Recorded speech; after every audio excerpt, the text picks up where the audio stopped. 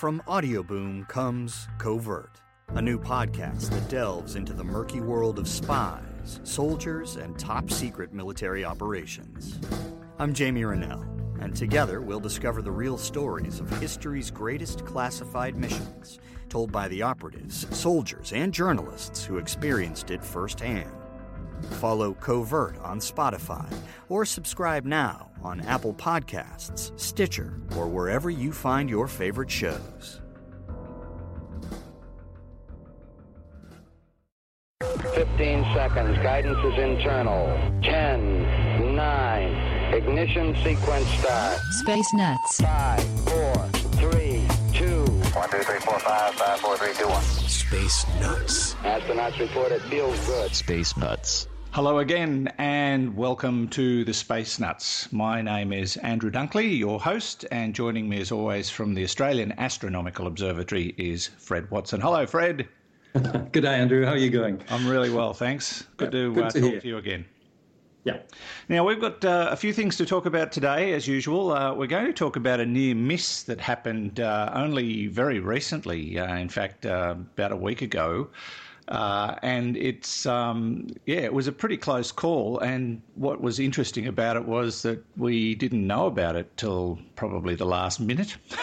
Maybe not that close, but it was a near thing. We had a solar eclipse as well, which just seems to fascinate the world. Solar eclipses aren't uncommon, but every time there's a big one, everybody goes out in force to have a bit of a look. And Scott Kelly returns to Earth after doing a series of experiments in zero-G to see what sort of impact it has on the human body. And there's a fascinating sideline to that, and I reckon we've found a cure for back pain. But we'll get onto that a little later.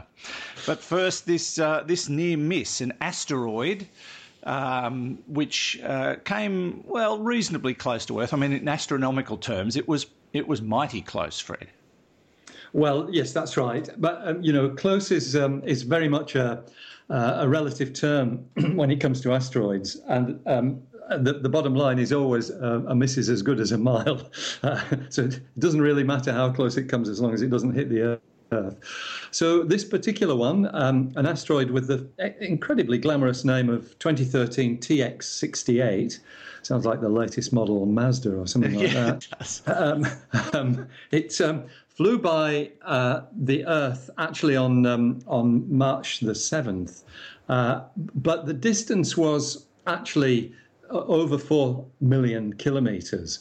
So 4 million kilometres, okay, that's small compared with the distance of the sun from the Earth, which is 150 million kilometres, but it's large compared with our nearest neighbour in space, which is the Moon. It's more than 10 times greater than the average distance of the Moon. Certainly a near miss in some terms, but really quite a generous miss in others. But yes, the thing that's Fred, I think what is fascinating about this one and somewhat scary is that because of where it was, we couldn't see it, and that's right. That was the big problem. So it's all about, it's all about discovering these things and working out what their trajectories are likely to be. In fact, the news on that front is still pretty good. This particular object, as its name implies, was discovered back in 2013.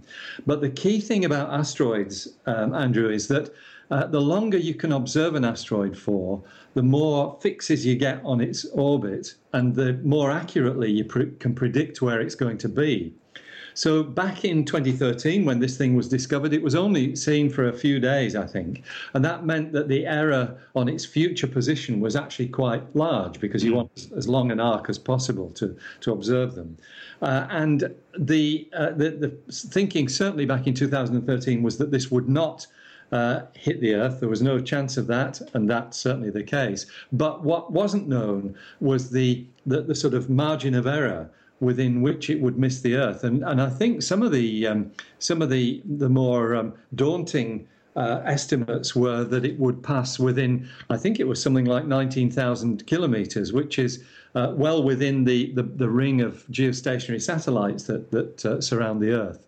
But as you've said, the issue with these things is always that if they're coming at you from the direction of the sun, you don't have much of a chance of making observations of them, and that's how this thing made its approach this time. So as it approached, scientists knew it was on its way in, but it was actually very difficult to observe, to get a more up-to-date fix on where it would pass by. We knew in real terms they could not be absolutely accurate about how close or far away it would be, and that was just a little bit hairy. That's right. So the estimates dating from 2013 was that it could have passed as close as 30,000 kilometres, 19,000 miles, 30,000 kilometres, about the distance of geostationary satellites, or as far as 17 million kilometres. So that's a big range of uncertainty. What is reassuring, though, is that we knew that it was never going to hit the Earth. It was always going to be, something that would fly by the Earth quite safely. But the caveat with these things, Andrew, is that because you don't know how near the Earth it's going to come, that distance has a profound effect on how near this thing might come to the Earth the next time it comes around. And so that is why these things are always interesting. They're of great interest to near-Earth asteroid spotters and scientists. And those calculations will now have been made because the flyby, what it did take place, as we said on Monday, it looks as though the next close pass of TX-68, put this in your diary, Andrew, 18th of September 2056. Okay. So I'll be in my 90s by then. I'm still around. Yeah, I'll be well over 100 by then. So that's and the calculations that are being done now on the basis of where this asteroid passed, they're what will tell us how close it will come in 2056, and that will clearly be an update. It's still not the case that it is likely to hit the Earth in 2056. We know from the near-Earth asteroid surveys that there is nothing threatening the Earth that we know about for at least the next 100 years. So that's the good news. The bad news is that there are still a few objects that we don't know about, and these things could take us by surprise. And in the case of TX-68, this is actually a tiny object. It's only, I think it was about 30 meters is the size of it. Yes, but was it still bigger than the one that exploded over Chelyabinsk? That's right. It's twice the size of that. So it's not, it's not in the size range that would cause global damage or anything like that. But if you happen to be underneath it, it will make a mess. That's right. Exactly. All right. I suppose just to finish, now that we've had a much better look at it, they might be able to do some better tracking in the future. Indeed, that's right. Yes. Now we know where it is. It'll be much easier to keep tabs on it down the track. Okay. You're listening to Space Nuts with me, Andrew Dunkley, and astronomer Fred Watson. Okay, we checked all 4 systems and keying with a go. Space Nuts. Now, Fred, let's turn our attention to last week's solar eclipse, because that is one of the fascinating things that we on Earth, mere mortals, can observe in astronomical terms. This one was seen over a pretty wide area. They are always intriguing, and they bring people out in their thousands. And I know you, at one stage in the not too distant past, actually travelled all the way to Central Australia, I think it was, to experience one of these. That's right. Actually, it was northern Queensland. That was the 2012 eclipse. But since then, early last year, I think it was the 20th of March, I was up in the Faroe Islands, not far from the Arctic Ocean, in the far north of Scotland, between Iceland and Scotland, where I have to say we didn't have high expectations for seeing that eclipse, because the Faroe Islands get, I think it's 280 days of rain a year. Oh, so good call, Fred. Yeah. But we did go, and we did see most of it. We didn't see the total phase; that was just cut out by cloud. But we saw immediately after the total eclipse, and it was actually very interesting to see the effect of this darkness on the landscape. We were overlooking, the sounds. The Faroe Islands are a group of islands. There's some beautiful scenery there, so we had a marvellous view of this landscape and seascape going dark as the moon covered the disk of the sun. However, coming back to the one this week, yes, the day after the close approach of the asteroid, it was on Tuesday, the 8th, the moon indeed covered the disk of the sun over a short or a narrow path, not a short path, a narrow path, about 150 kilometers wide, which stretched from western Indonesia all the way across the Pacific and finally wound up north of Hawaii. So the eclipse path was mostly over ocean, but significant portions of it were over Indonesia. And a lot of people in Indonesia got marvelous views of the eclipse. Indonesia is not known for its clear skies, actually, being an equatorial region. And smog. And that's right. But the observers of this eclipse hit on pretty lucky. The partial eclipse was also seen over wide areas of Southeast Asia and indeed Northern Australia too. We couldn't see it from here in New South Wales, but a lot of people saw the partial eclipse. All of them, of course, taking due care to protect their eyes either with eclipse glasses or by projecting the image of the sun using the pinhole method or something similar. Mm-hmm. So the images that we've seen of the total phase of the eclipse are really quite dramatic and show the outer atmosphere of the sun, which is really what's revealed, not relieved. It's revealed by an eclipse. When the moon's disk sits right in front of the disk of the sun, of course, the direct light from the sun's disk is blocked out. And what you see is what we call the corona, which is a stream of basically energetic particles which are being excited into glowing with a silvery, almost a silvery light. And they also reveal the shape of the magnetic field of the sun. So it's a very interesting thing to see, the solar corona. And I think, that's the scientific side of it. But I think the thing that grabs most people about solar eclipses is simply the awesomeness of the spectacle, because here you are with basically the sun being turned to black.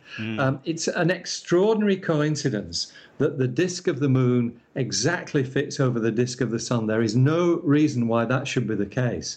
It just is. It just is, and it is also a temporary phenomenon. If you come back in a couple of 100 million years, the moon will have moved farther away from the Earth, and it will no longer cover the disk of the sun. So we're in a very special place and a very special time. And I think it's one of the most remarkable things in astronomy that this coincidence exists. And of course, we can learn a lot scientifically or astronomically from witnessing and recording these kinds of events. Indeed, that's right. Less so now, Andrew, given that... Yeah, we've seen it so many times. Well, there it is again. More to do with the fact that it's not quite like that. It's never like that. More to do with the fact that there's a whole flotilla of spacecraft which can actually observe the sun from space. But certainly, scientists always watch a solar eclipse. Of course, in the past, it's had some very, very prominent scientific discoveries made by virtue of it. One of them being the confirmation of Einstein's general theory of relativity. But these things, I think, nowadays attract a very large following, and people find solar eclipses addictive. Once you've seen one, you think, I've got to see that again.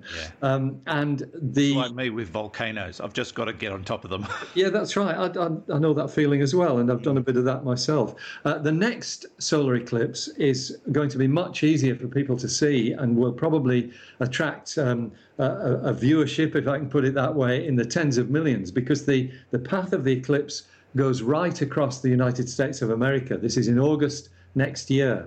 Wow. And the maximum length of totality, I can't remember the exact duration of it. The length of the total eclipse varies from place to place. But next year, the maximum eclipse will be visible from Nashville. So wow. Nashville is the place you can listen to the strains of country music while you watch the sun in complete darkness. Fantastic. All right. And I have to wait 12 years unless I travel to experience this, because I believe 2028 there will be another total eclipse crossing basically northwest from New South Wales down through Sydney, but it will actually be over the city I live in, a city called Dubbo in central New South Wales.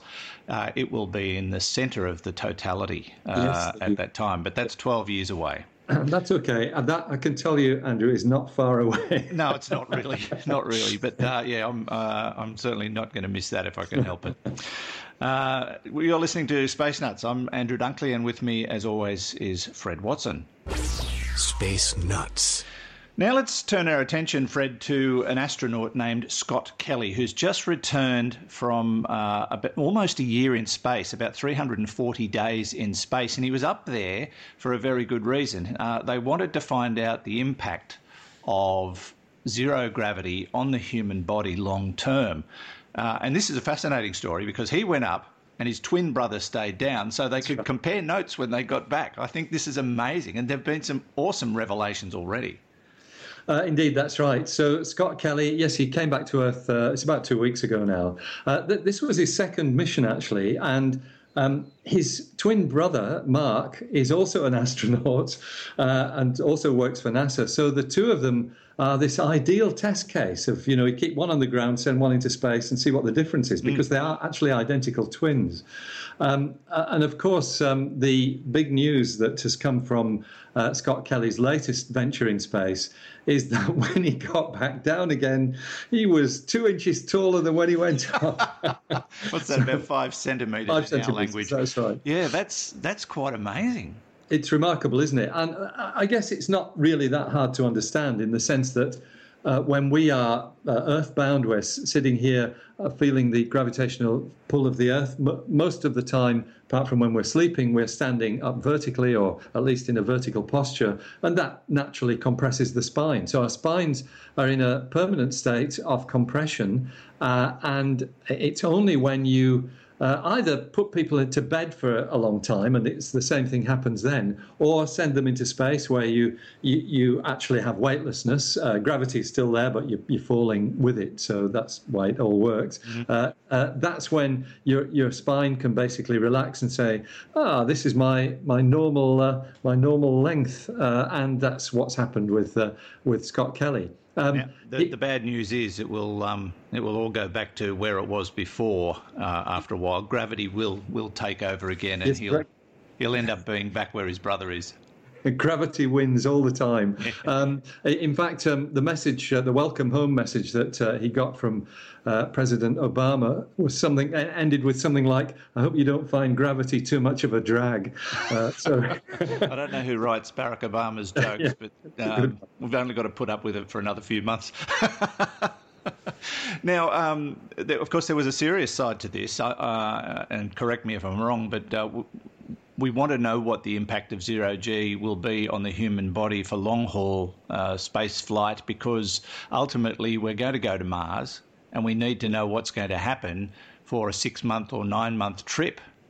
Exactly, that's right. So this year-long sojourn in space was very much geared towards that kind of that kind of future mission. I think the NASA mission profile for their putative Mars mission, which is scheduled, I think, for something like the early 2030s, maybe 2035. I think the mission profile has something like a 2.5-year mission. And not all of that is in weightless conditions. The journey to Mars, you can do it in as short a time as 6 months. In fact, if you've got a big enough rocket, it will be slower coming back because you don't have the same oomph behind your rocket vehicles unless you can put something in orbit around Mars that you can dock with and use it to propel yourself back. But the bottom line is that these are long periods in space, and of course, when you're on Mars as well, you've only got something like half the gravity. Actually, I think it's less than that. It's less than half the gravity that we feel on Earth. And so that too will have an effect on physiology. So all these projects are designed to look at how humans behave under these conditions. One thing that you can't really simulate in low Earth orbit is the radiation environment, and that is a bridge that yet has to be crossed. Yeah. I think that's still a serious consideration. Indeed, but exciting that they're getting some more and very valuable data, and I'm excited too, Fred, because I've now found a really cheap way of fixing my back problems. Well, I don't know. It's not that cheap getting into space. It will be eventually. Yes, it will be eventually. Just don't think I'll be around for that. Yeah. Very good. Thank you, Fred. Always nice to talk to you. Great pleasure, Andrew. Good to talk again. We'll Take care. See you next week. Fred Watson from the Australian Astronomical Observatory joining us every week on Space Nuts. And from me, Andrew Dunkley, thank you for your company. We'll see you again. Space Nuts. You've been listening to the Space Nuts podcast. Mission complete, Houston. Subscribe to the full podcast on iTunes, Audio Boom, and Stitcher, or your favourite podcast distributor. This has been another quality podcast production from Bytes.com. From Audioboom comes Covert, a new podcast that delves into the murky world of spies, soldiers, and top-secret military operations. I'm Jamie Rennell, and together we'll discover the real stories of history's greatest classified missions, told by the operatives, soldiers, and journalists who experienced it firsthand. Follow Covert on Spotify or subscribe now on Apple Podcasts, Stitcher, or wherever you find your favorite shows.